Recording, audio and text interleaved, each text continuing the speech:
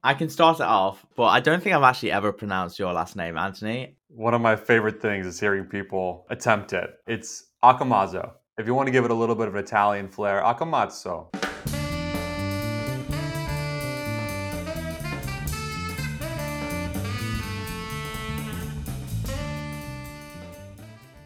Welcome to the show, Anthony Accamazzo and Eric Goldman from Sequin. Thank you. Good to be here. Thanks for having us. We're excited to be here. I've already looked into Sequin a little bit. I've played around with the documentation. I've played around with the product. And it's really exciting what you're doing. This podcast is going to go that I already know the product. I understand it. And Anthony, for once, has no clue on how anything works. So he's going to be asking the stupid questions this time and looking like the idiot. Total noob here, yep. Before we get into the product, we always like to ask where you guys learned to code, how long you've been coding for, because it's a nice way to introduce an ice break. I grew up always building computers. Like I would install Linux operating systems for fun. I cracked the Mac operating system the moment they moved to Intel, so I could install it on my desktop PC. But no one ever told me I could code and that would be a good career path for me. I actually studied electrical engineering in college. So the extent of my programming was in Verilog, if you can call it that. It wasn't until after I graduated that I picked up Ruby, Ruby on Rails, and was just so enamored with rapid prototyping, web application development, and startups that I then got my first entry-level programming job. And then I've been programming ever since. For me, I'm relatively new to coding. In college, I studied economics. We had some required computer science courses, C++ and R, to properly handle statistical sets of data. I didn't really do too much coding other than I got really good marks in those courses. Then I went into product, and I was one of those product managers that had the deep held belief that I didn't need to understand how to code to properly help manage the product or work with my engineering counterparts. And boy, has my opinion of that changed since learning to code. So when I started working with Anthony right during the pandemic, it was like, this is the time to learn to code. And so with some mentorship from Anthony and on the side of our business, I picked up JavaScript and React and have been enamored ever since. So now I get the pleasure of coding every day, a little bit, at least here and there, depending on what our customers need. So I'm fresh to it. I believe I told Eric, hey, this is going to be a fun, enjoyable ride no matter what. But if we're building a dev tools company, you're going to enjoy it a lot more if you know how to code. I think I was right. Yeah, it'd be like having a whole staff of like Spanish speakers and being like, I don't speak Spanish, but I could manage them fine, right? Like, what's the problem? Yeah. I mean, I think when I didn't understand how to code and I've worked in building software products for a long time, it was always enjoyable to like dig into it. And I had enough understanding of generally how systems work together and I had a rough understanding, but really being able to participate and get in there and understand what's going on. I'm a complete convert on that being a core competency for anyone working with development and shipping great products. It just makes it so much more fun. The opportunities of what can be built are so much more apparent. I love it. You're looking at a little toddler coder over here, but I'm getting it there. I think you've almost took the same path as me, but 5-6 years later, because when I moved to JavaScript, I moved straight into React. And it's only recently moving out of React, I'm like, what is React and what is not React? And that is such a interesting abstraction to learn about if you've just jumped straight into React, as in what can vanilla JS do by itself is such a interesting point, as in that's what Vue and Svelte do so well. Like binding for on clicks is totally different in React. And if you're so used to that abstraction, when you come away from it, you're like, how do I do it now? It just doesn't work like it does. Even for seasoned developers, it's such a weird line because you have these two different runtimes. You have the browser runtime and then you have the Node runtime. The Node runtime took a lot of those browser paradigms like set timeout and just copied them into its own runtime. And so the lines and borders are super blurry. You have React, you have the DOM, the browser environment, and Node. There's enough shared between them that you get kind of lulled into a sense of unification, and then you find yourself in a weird corner case where they're not the same. I already know the answer, but what is Sequin built with? What tools, what frameworks? We use Elixir Phoenix on the back end and then React single page app for the front end. And a lot of Postgres, as you can imagine. It sounds like Supabase. It's a very similar stack to them.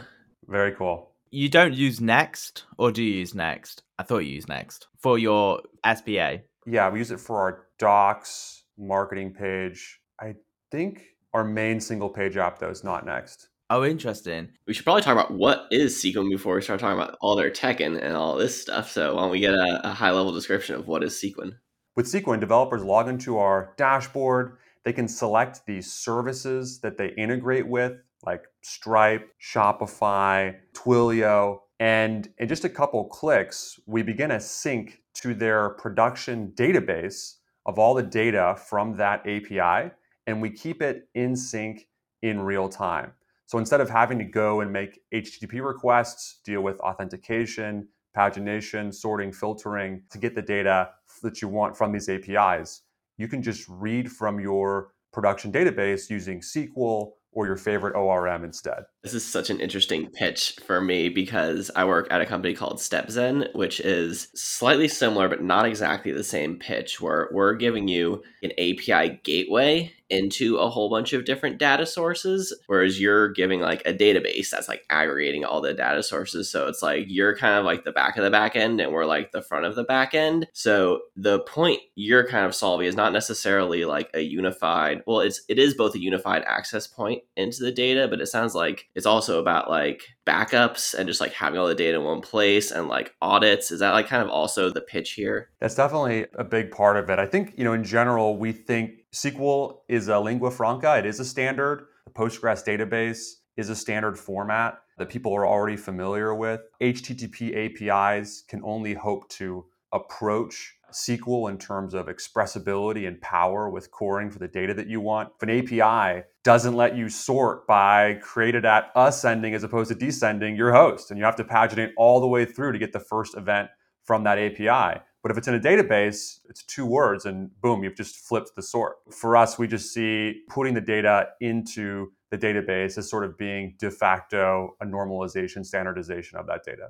I've played around with both products. To me, they both tackle the use case of, say, a question of, I want to normalize and standardize my Stripe data, for example. Both platforms can do that, but they do it in completely different methods. StepZen unifies it into a simple GraphQL API that then you don't need to go through Stripe's APIs. And Sequin backs it all up to your database, and then you can call it through tools like Prisma. It is that thing of like, you may find that one choice will be better than the other choice depending on your scenarios, but it's a really interesting thing to know that there's now multiple choices to tackle the same end goals that will give you such a different outcome on how you handle your data, what layer the data is coming from, how deep the data is accessible. So it's really, really interesting. And it's something that I've looked at myself at my company Everfund, and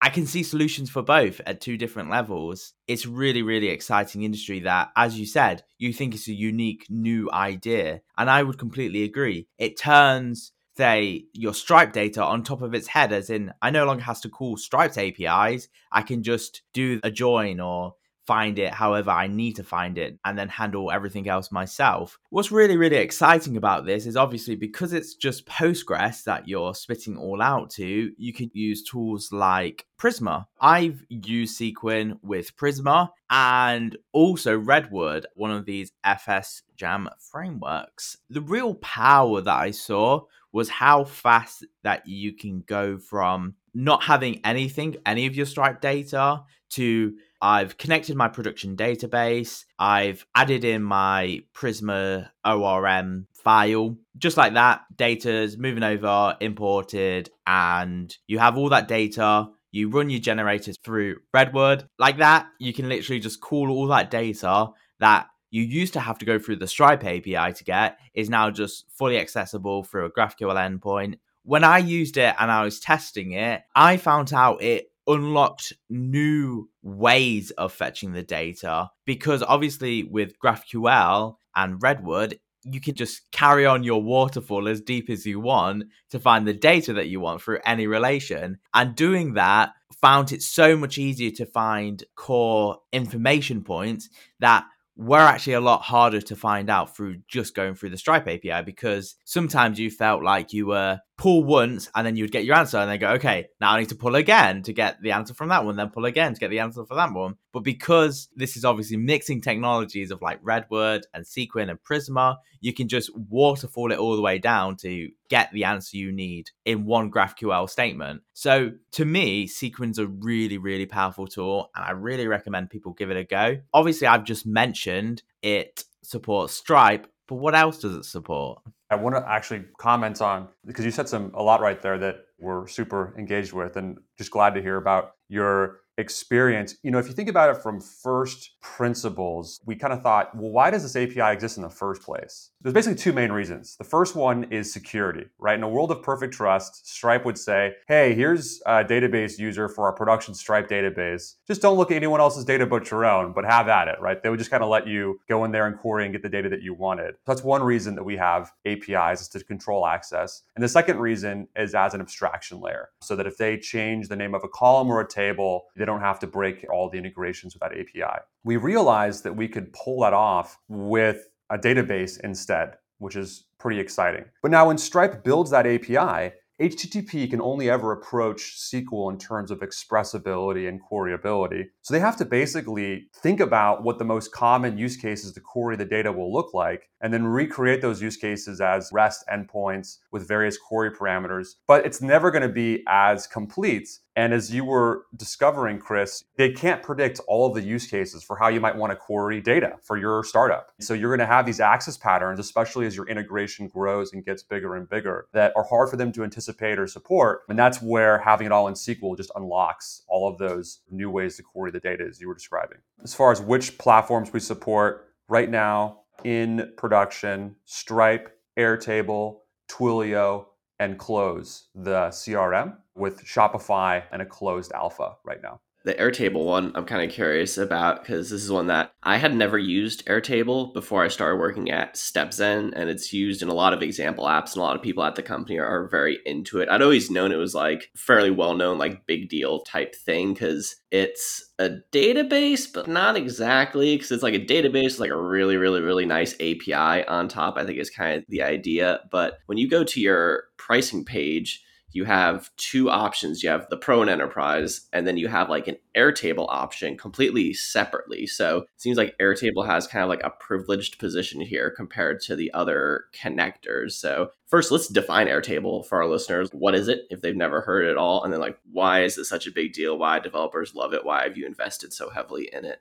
Airtable absolutely has a special place in our company's history. It's the first platform we integrated with. What Airtable is, for those that don't know, is it's basically a database, a relational database with the niceties of a spreadsheet interface. It basically takes Excel VLOOKUP and makes it a first citizen feature where you can automatically create relationships between tables, which for those of us as developers understand is just a nice relational database. It's incredibly popular at companies of all sizes because it allows you to do and organize almost any task or workflow that you'd otherwise do across hundreds of Google Sheets. You can do in one Airtable base. We launched on Airtable because it actually does have a fantastic API. You can access all your data in there, but if you go into the docs, if you're going to be doing heavy reads from Airtable, they encourage you to do a caching layer because there's a 5 query per second limit. It's very easy to get rate limited and not be able to pull out all the data you need. We saw Airtable has kind of the perfect prototyping platform. We had actually, Anthony and I had worked on a charity that used Airtable as its primary backend, and you really quickly began to hit this throttling as a developer where you knew that all of your non-technical teams, operations, people working with volunteer organization could easily work with all the data. But as a developer, we were quickly kind of hitting the limit of what we could build on top of it. You go into that community, and the Airtable community is fantastic, and you just saw all these requests of, hey, could I use SQL to query this data? Could I get this into my database? Can I work with it in real time? And we shared the same pain point, and we had the same hypothesis, which is this data should just be in a database. So we started with Airtable. And we were delighted with how quickly the Airtable community picked up the databases, started working with it, and all sorts of amazing companies came out of the woodwork that we had no idea were using Airtable, or were using Airtable in such a way that their entire business ran on it as their primary data source. It was really surprising. As we expanded, we knew that we wanted to do more than just Airtable. We wanted to service every API. But Airtable's API is really unique compared to Stripe or Twilio's. From a business perspective right now, it just didn't make sense to price Stripe the same way that you would price Airtable for a myriad of reasons. One being that the data volumes are dramatically different between Airtable and Stripe. Stripe can have millions and millions of rows of data. You can have thousands of transactions a day. Chris, as you launch like a big charity campaign, Airtable maxes out at 100,000 records. Stripe has an events-based API and system, so we can really integrate in a pretty smooth way. Airtable requires polling. They don't provide any webhooks or notifications that a seller record has been changed. So both from like an architectural perspective and just from a business perspective of actually how these platforms are used and consumed by developers, we split them up for now to make it really easy for our customers to just adopt and start working with their data without needing to think about the complexities of data volumes or anything like that yet. One of the big things we've been speaking about is your data, instead of using the API, is now stored in your database. So what does that unlock? What abilities can you now do with that data? When we sync to your Postgres database, we really think that we're giving you a really powerful primitive that contains all your data in a standardized, approachable way that isn't standardized by our unique definition. It's standardized by the protocols of Postgres. What it unlocks is instant accessibility of all your data, which I think really changes the adoption curve of platforms. You quickly get to their tutorial like, okay, I'm running a payment through Stripe. We rapidly take you to, I'm getting a payment processed in Stripe, and I'm showing the customer their invoice, and I'm showing them their receipt, and I can allow them to do a refund right away. And that instant accessibility of all your data in a local database really changes the way we're seeing developers adopt platforms and accelerate the way that they actually build really cool things on it. That transactional use case is the thing that makes us most excited, is just seeing developers build features that their customers can use all on a really complicated platform like Stripe or Twilio in a much faster time frame. But once all the data is in your database, you also unlock all sorts of other downstream use cases. It's all in your database, so pulling BI and analytics out of that database, much easier. Building internal tooling on that data, like simple internal CRUD apps, much easier with Postgres. What we're really excited about and beginning to focus on is that full developer lifecycle of how an entire team can work on an API and test and build and deploy much more elegant, interesting, cool features without all the like bottlenecks of kind of having to work through an API layer first. That database is really something every developer has been working with. And by putting all the data in that database, you just unlock all the use cases they've already been familiar with from a database. It's cool how you have docs for actually showing how to hook up Prisma, because as you're saying here, it gives you a SQL interface, and that is really great, like if you know SQL, but some devs, they either haven't learned it yet or they have no interest in learning it. I think it's a useful skill, so I would recommend most devs kind of bone up on some SQL if they can, but giving that ORM layer can be super useful. And so I'm seeing some Prisma examples. Are there other ORMs that you think are good to use, or do you push people towards using Prisma, or is it just because you wanted some example and that seemed like the most popular one to do? Like, what was the kind of decision making around the ORM layer? We definitely want to support and be ready to support ORMs in every language, because you're right. For most developers, the way that they interact with their data in a database is through an ORM. We chose Prisma to showcase in large part because a lot of our customers right now are using Prisma, and it's a really great ORM. You could say it's the best ORM currently today, or is it? I don't know. So you have a lot of examples in your developer documentation, and as you were saying, they all show how to build these business intelligence tools, and I'm pretty sure some of them are without even using a line of code, as long as you have a database. There was something really interesting I came across. What happens if I need to wait for some data? How do I know that Sequin has put the data that I need in my database? Say I'm doing something transactional like a checkout. I've obviously need to wait somehow. So how does Sequin handle that? This is a key use case. We call it the read after write use case, which is very common, which is, let's say that we're working with Stripe and a customer changes their credit card on file. So what does that look like in the code? Well, you make a call to Stripe to update the credit card, and then hopefully you just re-render your React app and you hydrate the React app with select star from your database. But there's a race condition there. You wrote to Stripe, and then there might be some delay before we sync that data to your database. We're syncing data every 500 milliseconds, so it's a small delay, but there's still that race condition. So we have what we call the wait endpoint, which you can call at any time. When you call it, we just ensure that your database is up to date before returning a 200. So now this workflow will be call Stripe with this post or put request, call sequence wait endpoint, and then after that, you can confidently read from your database and know that that data will be up to date. So this is how we control for those race conditions around the fact that you're reading from a database, but writing to an API. It's such an interesting circle that you need to understand is I'm always going to, well, I wouldn't say always because future products, potentially, I know, I'm always going to write through the Stripe API, but I necessarily never have to read the Stripe API anymore because I've got all the data in my database. It was that moment of I've put in them card details and I've sent it off to Stripe expecting a re-render of your React page. But what happens if Stripe returns and says, yep, we've done the purchase, and then you call your Stripe API and it returns something that says purchase incomplete when actually it was complete, it just re-rendered too early. So the wait command, well, it isn't a command, it's a endpoint, is super useful for that.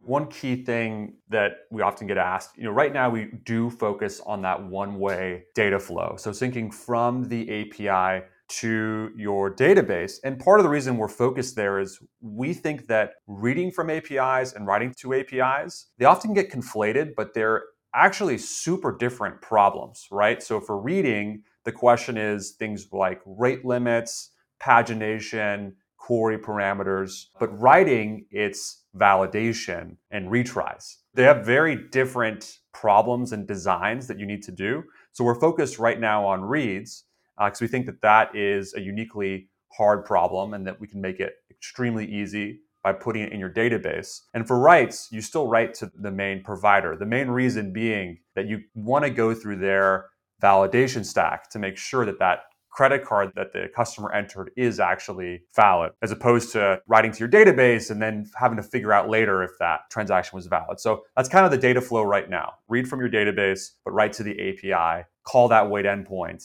and then you'll know that when you do that next read, the data will be up to date. What about unique data, as in data that's never been queried before? Or, I'm trying to find an address. We wouldn't expect Sequin to save every address in the world. Is there a solution for that kind of more transactional data searching? Or is that still an open book of something you will tackle, will not tackle? So you mean in terms of like a query path that is completely outside the standard API paths? What I mean is you're using it as a tool. So when we say it's an abstraction layer on third-party APIs, it's not an abstraction layer on every API because some APIs, it wouldn't make sense to store all things in a database. Like, for example, a search address finder. That's very transactional, very unique. I'm using all the wrong words, obviously. But do you have plans on how to integrate them kind of tools as a abstraction layer above, or is that something that you're going to just tent post and put your flag on the hill and say that kind of API we're not going to tackle? It's a great question. We haven't thought a lot about those APIs that have those humongous, I think you're talking about something like Easy Post or Easy Street, the address lookup, right? Yeah, I think those we would imagine you'd probably keep as remote procedure calls, but we haven't thought too much about that. I was curious to get into the pricing because this is a rare company we have that does not have a free tier, it looks like. And whether something is pricey or not is an arbitrary question. It's this question of like, what is the value you're providing? So I think it's totally valid for a company to charge lots and lots of money for their product if they're offering lots and lots of value. So I'd be curious, what is the pricing structure? And then how do you make the pitch for why that is worth the developer to invest that into this product? Yeah, the free tier, we hope to bring it back. It's really just we're super early, and from a product pricing perspective, we started with what was easiest, which is a flat price, but we're introducing things pretty soon, which will allow for incremental adoption. Instead of adopting the whole Stripe API all at once, you can maybe select just a couple of subtables or just the most recent data, and then that would qualify for a new free tier. So it's coming. The free tier's coming back. It's coming back soon. That's great to hear. What does the next 6 months look like? Are we going to see much improvement on Airtable and Stripe, or are we going to see more APIs being added? How do you see the next 6 months going? The feature we're most excited about that we're working on right now is an events system. Imagine we are able to track all changes to all the APIs that you sync to your database using Postgres triggers. And then we can use those changes to call callback functions in your code base. So sort of like a durable webhooks system. So as opposed to having, to set up a web server that can never go down, that will listen to all the webhooks from these APIs. And some of these APIs don't support webhooks like Airtable. Instead, Sequin can generate an event stream for you, and then we'll pair that with client-side libraries in your language like Node that will allow you to set up callback functions. For example, every time a Stripe customer invoice is created or updated, call this block of code with that data so that I can act on it, send that data to another API, or insert it into a table in my own database. That's one. The other, as Eric mentioned earlier, is really covering the full life cycle of adopting an API integration. So what does it look like when you want to develop with Sequence? You're doing this locally or with a local database. We don't have a great answer to that. Or what does it look like when you want to write automated tests on top of the API integration? Answering those questions and coming up with great solutions for them so that you just have a easy path for that full adoption cycle is going to be key for us. Your first potential product, is that more like a webhook replacement tool as more like a custom event-based webhooks? Because that's the one thing that I can say Stripe does really, really well. Their webhooks and the things that they can trigger custom code on. But where I think that webhook solution is always let down is in the actual implementation in the client. Sometimes it's a bit too open as like, oh, you need to sign the webhook. But apart from that, we leave that all up to you. And we've seen tools like Squirrel.dev actually build this like custom webhook wrapper around their cron job system. So basically cron jobs for JavaScript apps. Quirrell, not Squirrel. That's it, Quirrell. By Simon Knott. That's why you were thinking Squirrel, because you combined Simon and Quirrell. I did, there you go. But he built a custom wrapper around his webhooks to make it far much more easier. So it's more like every single webhook was just like a Lambda function that you could just call and be like, everything in this code block will run and will handle everything else. So I think that's something really, really interesting. And especially as you said, if you can add webhooks for things that don't have webhooks, that's super exciting. We'll have to check out Quirrell. That sounds very similar, right? So getting rid of all the overhead of, did we miss these webhooks? Do we need to pull to backfill them? Or do we have to, check to make sure they're signed correctly? We're eliminating all of that, much like it sounds like Quirrell is doing. Yeah, someone actually just dropped a thing called jobscheduler.net in a Discord I hang out in. So there's another job scheduler one for you to check out. But yeah, we had Simon on almost like a year ago now on the show a while ago. And so I'm assuming it's still going strong. It was built for the Next community first, not the Redwood community, but it does have implementations in all languages. What I thought was really good was that abstraction over webhooks, if that makes sense, because we could speak all day about webhooks, but that's another area that I think is ripe for innovation because it's just a bit too complicated when we live in this world of Lambda functions of just like run everything in this function. And surely it should be easy to just say event A, run this code, event B, run this code. But obviously that requires JavaScript abstractions to be wrote into your API. So some open source library potentially. So there's a lot of work to do that as well. Webhooks is a super interesting area. I'll be really interested to see that solution. We're excited to roll it out. We think pairing a Postgres database with a complete events table paired with a client library. It really unlocks, to your point, Anthony, if SQL is not your language of choice, of course you can use an ORM, which is fantastic. But then when you also have our client libraries, you can use native Node, your language of choice, to really work with and process and adapt the data to your needs. And we think it really begins to close the full use case that we're seeing all of our customers ask for. We've kind of begrudgingly, we've had customers asking about these events and how they handle these webhooks and how they trigger these outcomes. And we've really taken this approach of letting developers really convince us of why they need it, how they need it, what it's going to do for them. We think this kind of closes a compelling loop of being able to really make sure all the data that your company relies on from these third-party APIs is completely accessible to the developer natively. So we're excited to roll it out. And Chris, you're going to have to give us some of your proper feedback on it once we do. I love giving feedback to early tools. And just so everyone knows, sometimes I feel like a real bad critic is like, I've just looked at that tool and I've just ripped apart saying, this is awful, but it has good potential. So please come back to me. Because as a company owner myself, it's just what you want to hear. But people are like, they would rather just never use the platform again, have them thoughts in secret of, oh, it didn't do this, so now I'm just going to walk away. A lot of the time it's like, yeah, but if you say I needed to do that, maybe begrudgingly, most of the time developers of the software would be like, yeah, we'll do that, because more customers, more potential revenue. It's all business at the end of the day. We wanted to quickly get into what the rest of your team looks like. We see that you're currently hiring. There's a lot of JavaScript developers that listen to this. So if you want to plug your careers going, we'd be happy to let you.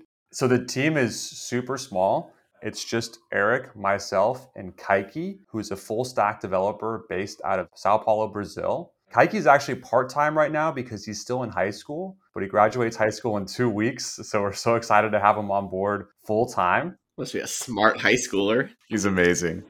He's an extremely smart high schooler. He learned to code when he was 12. He didn't have internet at the time. So I'll let you fill in the gaps around how smart he is. But we are hiring, and it's an incredibly exciting time to join us. Not only are we working on developer tools, so our customers are other developers, but we have traction. We're already working with some great customers. We're pre-product market fit, but we're closing in on it. So for anyone that's entrepreneurial, loves building tools for other developers and wants to kind of see a startup go through the iterations to close the gap on product market fit, this is the perfect time to join us. And did you take funding or are you bootstrapping? We took funding. We raised a pre-seed round from David Sachs at Craft Ventures. Oh, cool. Awesome. I feel like the odd one out here because all three of you are in California. So it's super early for all of you. And it's like 5 p.m. for me. So I think I got the better time today.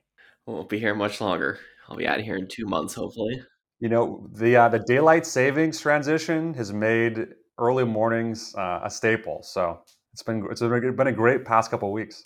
Fantastic conversation to wake up to. It's beautiful. I think that's about it. Is there anything else you want to say about the company, where people can find you, what you're interested in, anything else? The limelight is yours. You can find us at sequin.io. That's sequin.io. Sign up. We have a completely free trial that's very flexible. So we don't have a free tier at the moment. It was very hard for people to understand our free trial initially. But please sign up, give it a try. You can email us at any time, founders@sequin.io, and we'd love to hear from you. We're just getting started. So these are early days for us. So we're so excited about the opportunity to just tell you our story and tell us yours. We want to help you build something cool. So we're excited to hear from you. So as you heard, for all your feedback on this episode, just message founders@sequin.io. We don't need to hear it for once. Yeah, just send it our way. It's been a pleasure to have you two on. I'm really excited about your company. I can't wait to see where it goes. And I really hope that it puts a flag on a brand new hill, as I can say, as this is a brand new way to do something, because it's a really unique way that the more you think about it, the more it almost always makes sense to do it that way. We think so too. Yeah, thanks for having us on. Yeah, thank you so much for this opportunity. Really appreciate it.